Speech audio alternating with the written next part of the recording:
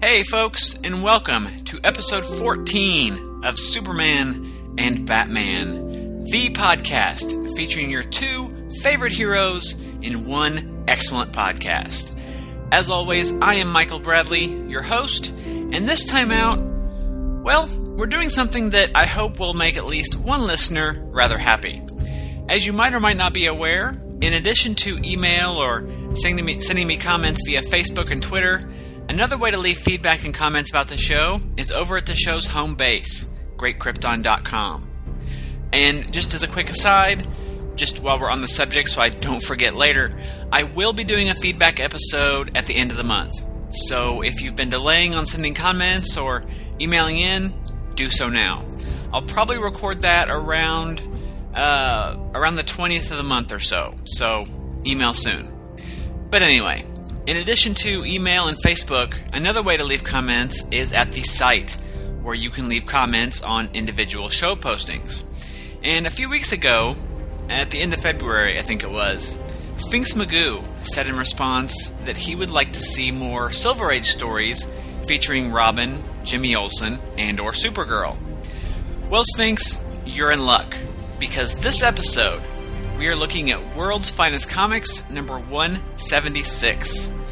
Now granted, it's a late Silver Age story, but still technically a Silver Age tale nonetheless.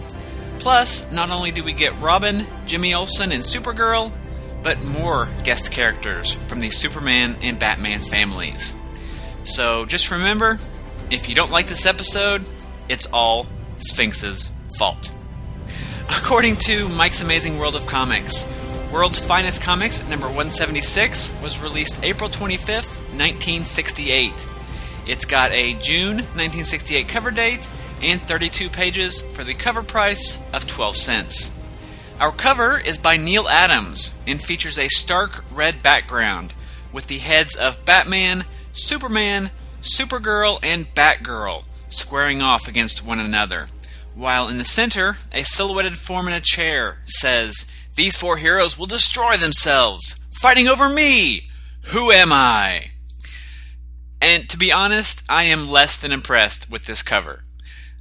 Sure, it's Neal Adams, so all the characters look great, but all the characters could have been clipped from any number of interior panels in various Neal Adams drawn stories, and compared to other World's Finest Comics covers from around this time, this one looks really phoned in. But turning inside, our lead feature in the book is an 18-page story, which was written by Cary Bates, penciled by Neal Adams, inked by either Adams or Dick Giordano, and edited by Mort Weisinger. The opening splash is split down the middle, and on the left we see Superman in the tattered remnants of Clark Kent's clothing, with a shadowed figure looming in the foreground, pointing out that he has proved Clark and Superman are one and the same.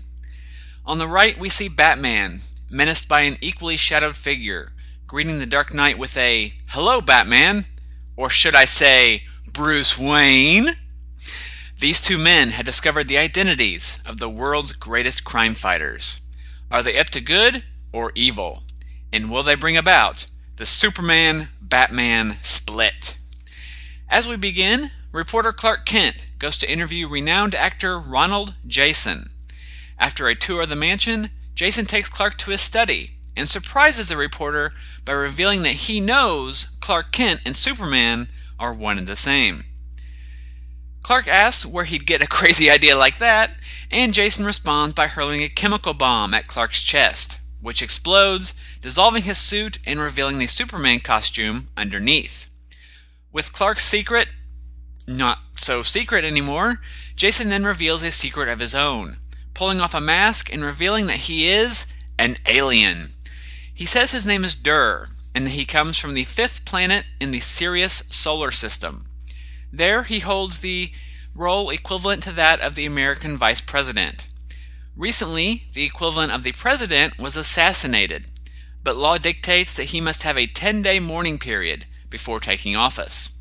Given that the planet has observed Earth's for years, and therefore know all of our languages, customs, and even Superman's identity, he pleads with the Man of Steel to keep him safe from enemy agents until the mourning period is over.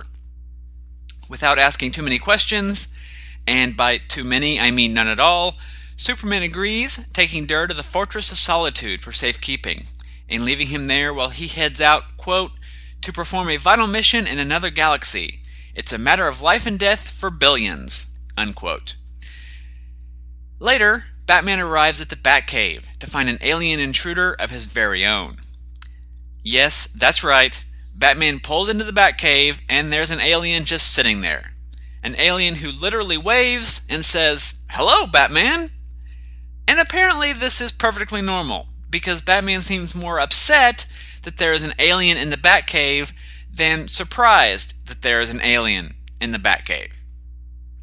Anyway, this alien explains that his name is Tyron, and that he is a law enforcement agent from a distant planet who has come to Earth to apprehend a deadly fugitive.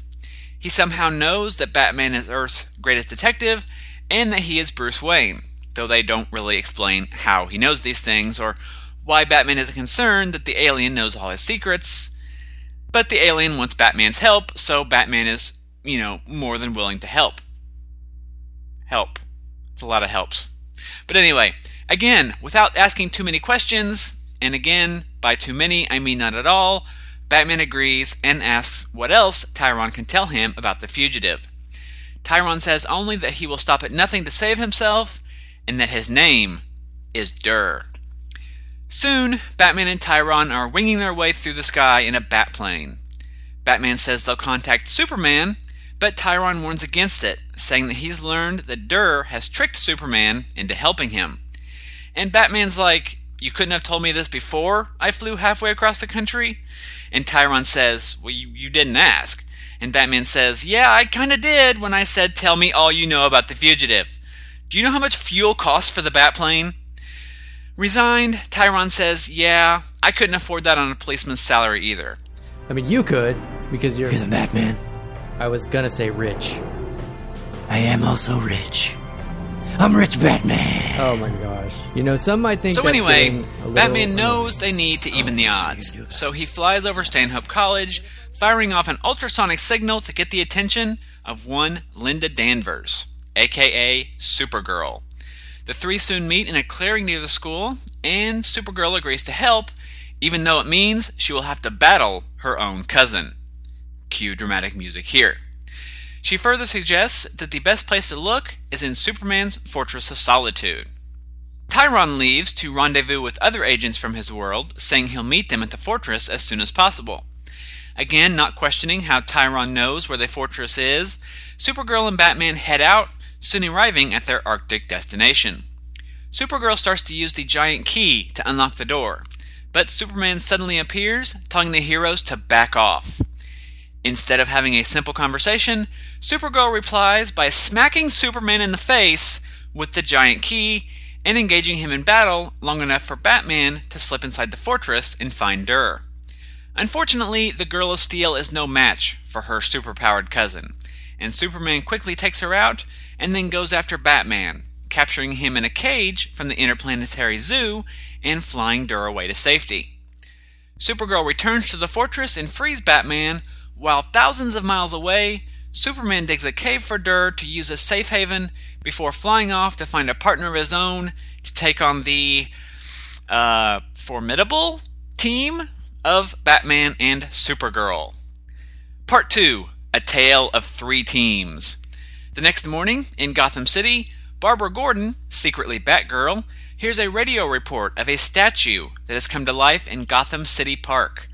The Domino Daredevil springs to action, arriving at the park only to discover that the walking statue is in fact Superman in disguise. No, dear listener, the Man of Steel hasn't been dipping into the other kind of green kryptonite. As he explains, since he doesn't know Batgirl's secret identity, he was forced to create a mystery to get Batgirl's attention. Superman brings the curvaceous crime fighter, the book's words, not mine, up to date, and Batgirl agrees to help, once again without asking nary a question. Jumping forward yet another day, Cub reporter Jimmy Olsen returns home to find a strange visitor in his apartment. No, not a third alien, but Robin, the boy wonder. Robin and Jimmy talk about the feud between the world's finest heroes and decide to look into it by going to the Eyrie, a mountaintop observatory that serves as secret headquarters to the Olsen-Robin team. That's right, Jimmy and Robin have their own secret love nest. I mean headquarters. Headquarters. Jimmy and Robin have their own secret headquarters. A headquarters so secret, in fact, that even Superman and Batman don't know about it. Or the spy cameras that Jimmy and Robin have placed in the fortress in the Batcave, which allow them to perv on the heroes that they supposedly trust. And no, I didn't misspeak on that part. The sidekicks tune into the Fortress Peep Show just in time to see Batman and Supergirl leaving, and are shocked, I say, when right before their eyes, but hidden from us the reader, the secret of the two aliens is revealed. Robin and Jimmy run toward a plane in order to get the heroes and fill them in, but before they can leave the Eyrie, a pellet falls from an opening in the building's dome, releasing a knockout gas that leaves them both unconscious. Meanwhile, Batman, Supergirl, and Tyron have caught up to Superman by tracking the frequency in his JLA signal device. The Man of Steel is standing guard outside Durr's cave, so Batman puts on some kryptonite-laced gloves and begins to beat the crypto snot out of Superman. Supergirl uses the fight as a distraction to try and break into the cave, but Batgirl sprays her with an implausibly large amount of synthetic adhesive in a scene that would in no way allow for a really inappropriate joke. The Maid of Might uses her heat vision to evaporate the sticky fluid. Again, the book's words, not mine, and now it is so on. But Supergirl don't mess around with that sissy slap and hair-pulling style of fighting. Oh no, she goes all hardcore and throws Batgirl off the cliff. With Superman too weak from Batman's kryptonite sucker punches to save her, the Dark Knight springs into action, catching Batgirl moments before she becomes Bat-Paste. Superman uses the respite to recover his strength, and then uses his cape to tie up Batman, which allows Batgirl to remove the kryptonite gloves and eliminate the threat. Just as Batman is blaming Supergirl for screwing things up, the entire scene is interrupted when Tyron suddenly collapses. As the heroes jump to his aid, Tyron tells them to look closely at his face. A face which is not a face at all, but a mask. A mask that hides his true identity. Ronald Jason. Confused? Well, thankfully, I can clear that up. It's been a few episodes, but it's time for another ride down Exposition Highway.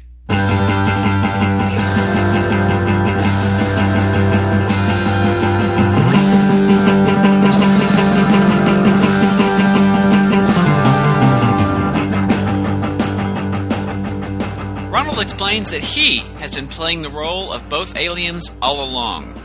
With his dying breaths, he explains that his late brother, Desmond, was a brilliant scientist. His greatest discovery was working with voice prints that he found to be as unique as fingerprints. Through his research on voice patterns, he discovered that Superman is Clark Kent and Batman is Bruce Wayne. As Desmond was explaining this to Ronald, a radioactive element in Desmond's lab exploded, killing Desmond and giving Ronald radiation poisoning. With only weeks to live, Ronald salvaged what he could from his brother's laboratory and set about on what would be his greatest performance of all time, fooling Superman and Batman. He used his knowledge of makeup and disguise to make a costume, his brother's invention of a high-speed jetpack to fly from one place to another in mere minutes, and his knowledge of Bruce Wayne's identity to find the Batcave. And the rest, as they say, is this really terrible story. As Ronald breathes his last, Robin and Jimmy show up, just in the nick of 5 minutes too late. They say they would have been there earlier if it hadn't been for the whole, being unconscious thing, and Superman reveals, the shockiest of all shocks, that he was the one who was responsible for that. You see, Superman and Batman have known from the beginning that Ronald was pretending to be an alien, and they played along just to humor a dying old man. The kryptonite gloves were fake, and Superman knocked out the boys' wonder in order to keep them from spilling the beans. Jimmy, Robin, Supergirl, and Batgirl were all kept out of the loop in order that Ronald's ruse would succeed in at least some small way. And now that Ronald is dead, while he'll always be remembered for his great screen roles, his greatest performance was a private one. And that's a memory the heroes can all treasure. The end. I'm really mixed on this one, and leaning towards frustratingly negative, so we're going to start with something that I have no complaints about, or at least few anyway, and that's the art, which is really fantastic. According to Mike's Amazing World of Comics, this is only the second story featuring Superman or Batman that Neil Adams had illustrated. He'd been doing covers for, I think, more than a year at this point, mostly on Superman books, but he didn't draw either character on interior art until the issue prior to this one. But already, Adams has a really great handle on both characters, and the Dick Giordano inks only make it even better. There are a couple places where it looks a little rushed or not as tight as it could be, but generally speaking, there's very little to complain about here, at least as far as the art goes. The story, unfortunately, is a different matter. And this is the type of story that I, as a reader, find extremely frustrating. It starts out with a nice mystery, a good puzzle to solve alongside the heroes. There's some plot holes and some questions raised, but nothing at all to alert you to the fact that there's more going on. And then at the end, they completely pull the rug out from under you, revealing that the quote-unquote solution, and I'm using air quotes there, even though you can't see it, the solution to the mystery was that there really never was a mystery to begin with, which means the entire story has been a sham. There was no way that we, the readers, could have figured out that Ronald Jason was pretending to be one alien, let alone both aliens. And having that revealed in such an out-of-the-blue manner makes me feel like I just wasted the 20 minutes that it took me to read the story. It's not quite the Scooby-Doo ending, but it's along that line, and I really expect more from a comic book, even one from 1968. And worse, having it revealed that Jason was the alien causes plot holes of its own, such as at the beginning, we see Jason, who pulls off a mask to reveal the alien face, which means Jason was wearing an alien mask and then wearing a mask of his own face over the top of that, and we're to believe that he looked completely normal? And why drag Supergirl and Batgirl into this? I mean, yeah, Superman said that they'd hoped that Jason's act would fool somebody, but that's really dangerous. I mean, especially for Batgirl, who, as we saw, got thrown off a cliff by Supergirl and only barely rescued by Batman, while Superman, might I add, was pretending to be weakened by kryptonite. I can understand, sort of, that, they want someone to buy into Jason's act, but why not do it in such a way so that people aren't in danger? And, Jimmy and Robin really had no business in this story, as they didn't serve any purpose. I mean, literally, you could cut out every scene with Jimmy and Robin, and the story would change not one bit.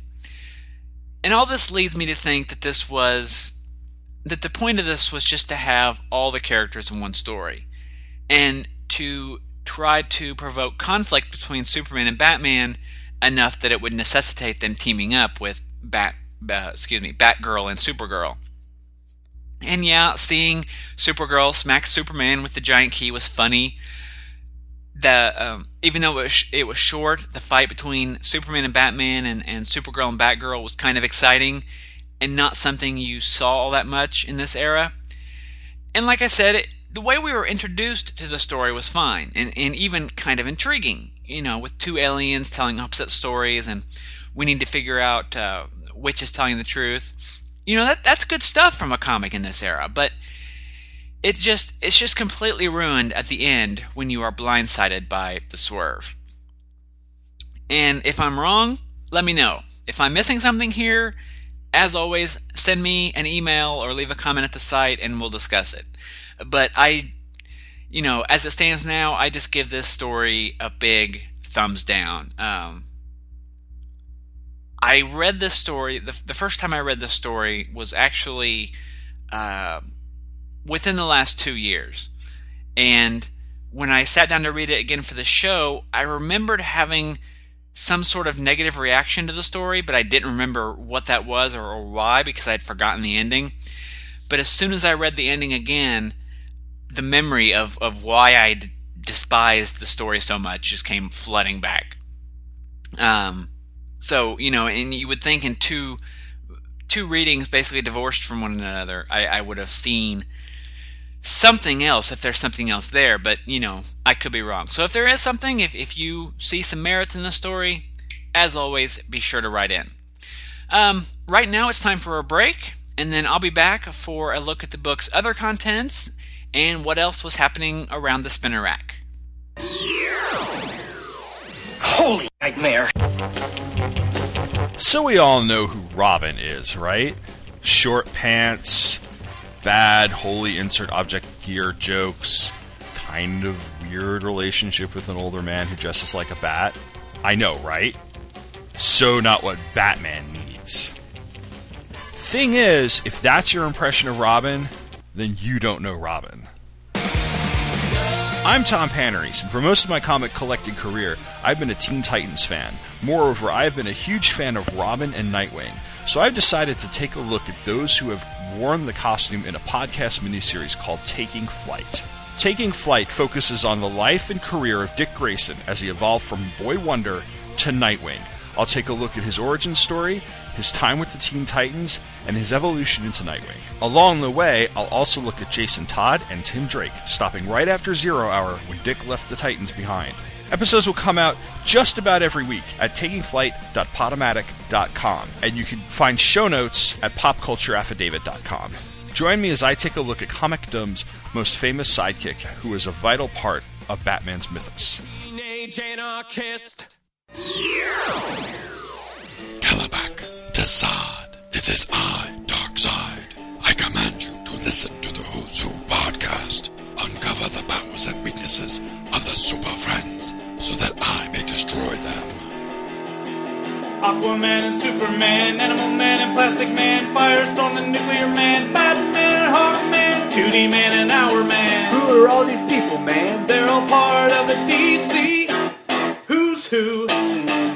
Ultra Boy and Booster Gold, Lightning Lass and Hippolyta, Phantom Stranger, Etrick and Arisia and Woozy Winks. Hey. What? What about that one guy? What guy? Mr. Pretzel, Mr. Lipstick, Mr. Mitzelfuzzle? Mr. Mitzi's Pitlick? Yeah, him. He's also part of the DC Who's Who. Who's Who, the definitive podcast of the DC Universe. Available monthly at Aquaman Shrine, Firestorm Fan, and on iTunes and Stitcher as part of the Fire and Water podcast. If you want to read this, and I'm not really sure why you would, but other than to look at the art, but if you want to, you should not be able to use not being able to find it as an excuse, because this has been reprinted more than any other story featured on the show to date, even more than the very first team-up between Superman and Batman.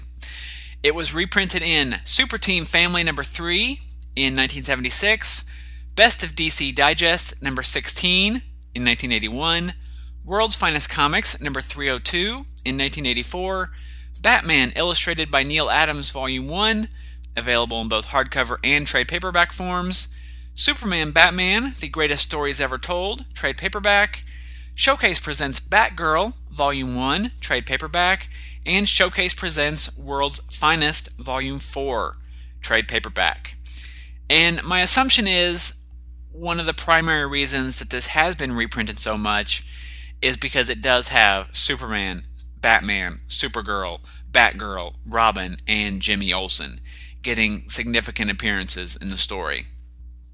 And the Neil Adams artwork, clearly a benefit to the story as well, because clearly this is not getting reprinted on the merits of the story itself.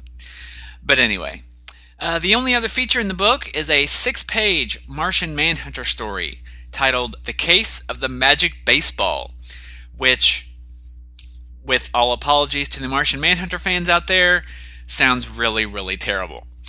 The Direct Current page plugs a myriad of items, including Sergeant Rock in Our Army at War, and a Wonder Woman and Supergirl team-up in an upcoming issue of Wonder Woman, which is important because, even though the page doesn't mention it, the story was by Bill Finger and was one of his last published stories.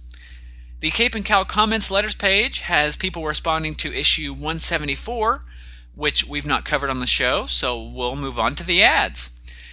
And not a lot of ads to mention either. The only ones that really stood out to me were house ads for the new Hawk and Dove and Angel and the Ape books. This was a time when DC was starting to introduce a lot of those kind of oddball characters and oddball books that are really Bronze Age in a lot of ways, but still very influenced by the Silver Age as well. The Creeper is right around the corner. Inferior 5, I think, is going at this point. It's kind of an interesting time with new creators coming in and offering fresh takes on not only existing characters, but what makes a comic book. But speaking of, let's head on over to Mike's Amazing World of Comics at Mike'sAmazingWorld.com for a look at what else was on the stands alongside this issue. And first up, speaking of new concepts around this time, we have Secret Six number 2 by E. Nelson Bridwell, Joe Gill, and Frank Springer. Superman number 207 is a special issue celebrating the Man of Steel's 30th birthday. And didn't we just celebrate his 75th birthday? We are all very, very old. Anyway, behind a great Kurt Swan, Neil Adams cover, this issue, Superman number 207, reprints 5 stories from about a decade earlier. Superman's pal Jimmy Olsen, number 111, has a Neil Adams cover featuring Elastic Lad facing off against the ugly Superman in a wrestling ring.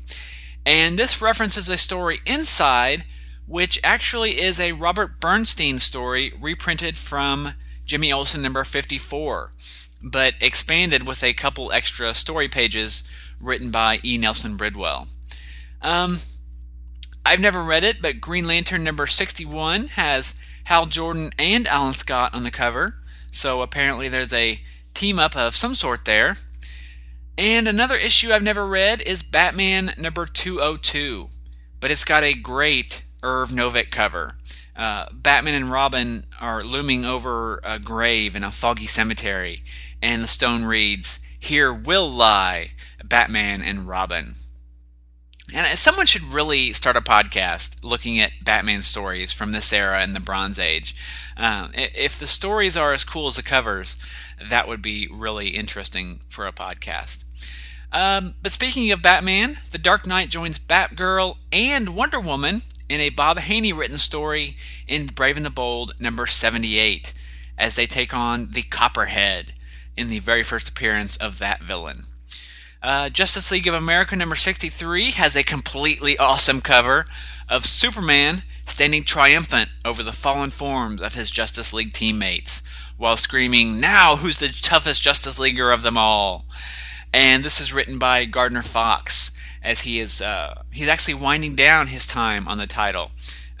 His last issue as regular writer was issue 65, so he's just got a couple more to go. And the last thing I see worth mentioning is Action Comics number 364, The Untouchable from Krypton, which was covered on episode 8 of Scott Gardner's I've Got a Few Things to Say About Superman, which you can find over at twotruefreaks.com. It's been about a year since Scott put out regular episodes of that particular show, but hopefully he'll get back to it someday. And that's it. I want to thank you very much for listening. Don't forget to keep writing in. The email address is michael@greatkrypton.com. Send me your thoughts on the show or the stories covered. Like I said at the top of the episode, I'm planning on doing a feedback episode at the end of the month. So be sure to write in today and make sure I get your email in time. But that's it for me. Once more, thanks a lot for joining me, and I will talk to you later. Goodbye. Chill out, what you yelling for? Lay back, it's all been done before. And if you could only let it be, you would see I like you the way you are. When we're driving in your car and you're talking to me one-on-one, but you become somebody else, round everyone else. You're watching your back like you can't relax. You're trying to be cool, you look like a fool to me. Tell me why you have to go and make things so complicated. I see the way you're acting like you're somebody else, gets me frustrated. Thanks for listening to Superman and Batman, hosted by me, Michael Bradley. Feedback can be sent to michael@greatkrypton.com. I love hearing from listeners, so be sure to send your comments, questions, and other feedback, and I will likely read that on a future episode. Show notes, information, and back episodes can be found at greatkrypton.com. Be sure to follow the show via Facebook and Twitter, and subscribe via iTunes or RSS feed so that you never miss an episode. If you subscribe via iTunes, be sure to leave a review. Not only does it help others find the show, but I'd love to read that in a future episode as well. Superman and Batman is a proud member of the Superman Podcast Network, home to many great Superman-related podcasts.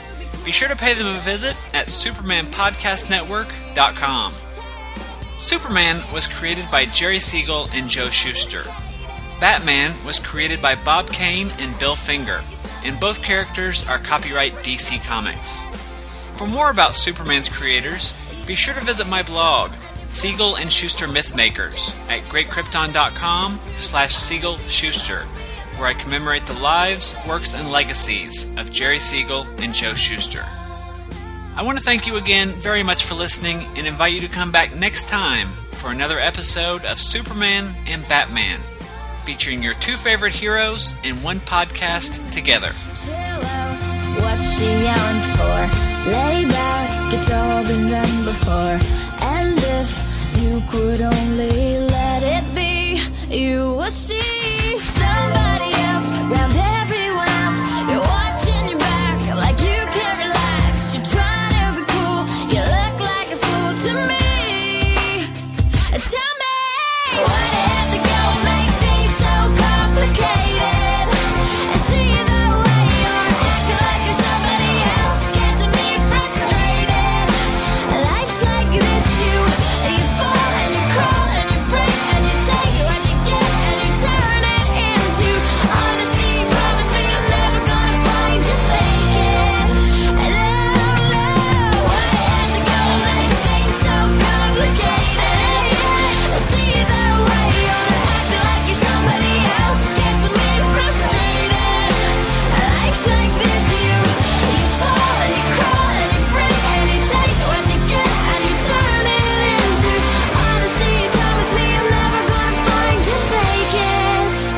No, no, no. This episode's closing music was Avril Lavigne's Complicated, from her 2002 album, Let Go. If you'd like to get this song or the album, again, we're going to file that under Poor Life Choices. Still, the best way to go about getting the song is to head on over to twotruefreaks.com and click on the Amazon.com banner. Pick up a CD, digital download, or pretty much anything else your heart desires, and Two True Freaks will get a little cut from every purchase. It won't cost you anything extra, but does help ensure a steady stream of fine Two True Freaks related podcasts. Much like the song, it's really not that complicated. You would see somebody else, around everyone else. You're watching your back like you can't relax. You're trying to be cool, you look like a fool to me.